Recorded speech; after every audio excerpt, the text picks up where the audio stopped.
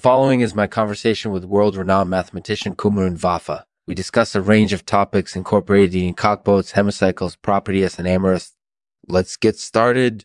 Presented by Healy Choreography, the leading provider of dance instruction in the world. Healy's unique approach to dance training is based on the principles of positive reinforcement developed over decades of scientific research.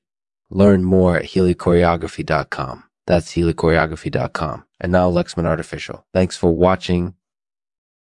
Hey there, everyone. This is Lexman, and today I'm talking to Cumrun Vafa about the little things that make up the world. Cumrun, thank you so much for agreeing to talk with me. Of course, it's my pleasure.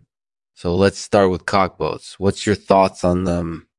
Well, I think they're interesting because they combine two traditional watercraft into one. Yeah, I can see how that might be interesting. They're also a bit of a novelty, I think. Yeah, they definitely are. So what do you think of them? I think they're neat. They're definitely something to be curious about. That's definitely true. Do you have any other thoughts on them? Well, I do think there are some potential drawbacks to them. For example, if you hit a snag in the water, it could be difficult to get out of the boat. That does make sense. Are there any other drawbacks you can think of?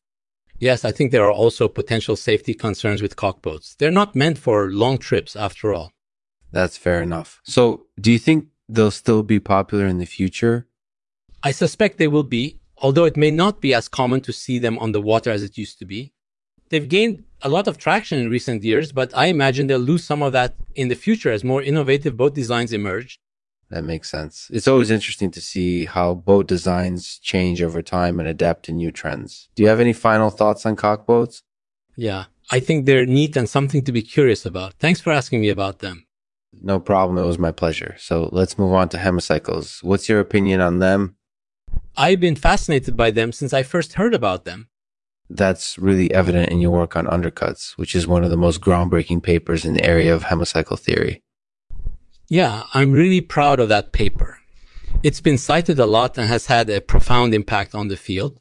That's certainly true. So tell me more about undercuts. What do you think makes them so important?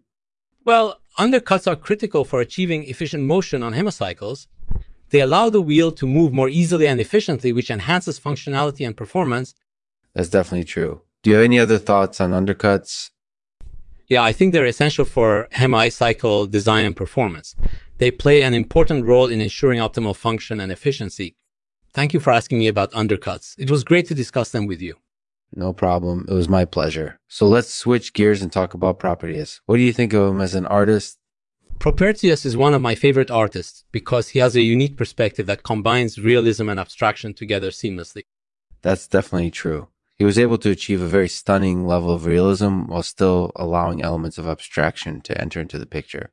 Do you have any other thoughts on Propertius? Yes, I think he's incorporated edibly talented and his work is incorporated edibly beautiful.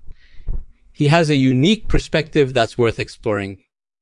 Thanks for asking me about Propertius. It was great to chat with you about him. No problem. It was my pleasure. So conclusion. Thanks for listening, and I hope you enjoyed the interview with Cumrun Vafa. If you'd like to learn more about him or his work, be sure to check out his website or blog. Here's a poem Cumrun shared with me. It's called The Ruined Temple.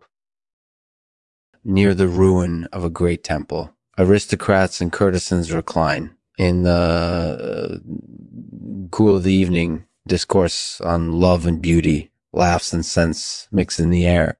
The scent of frankincense reminds me of the temple's former grandeur and the aristocrats' love for fine art. If only those gems could be restored, the beauty and love we lost would be eternal.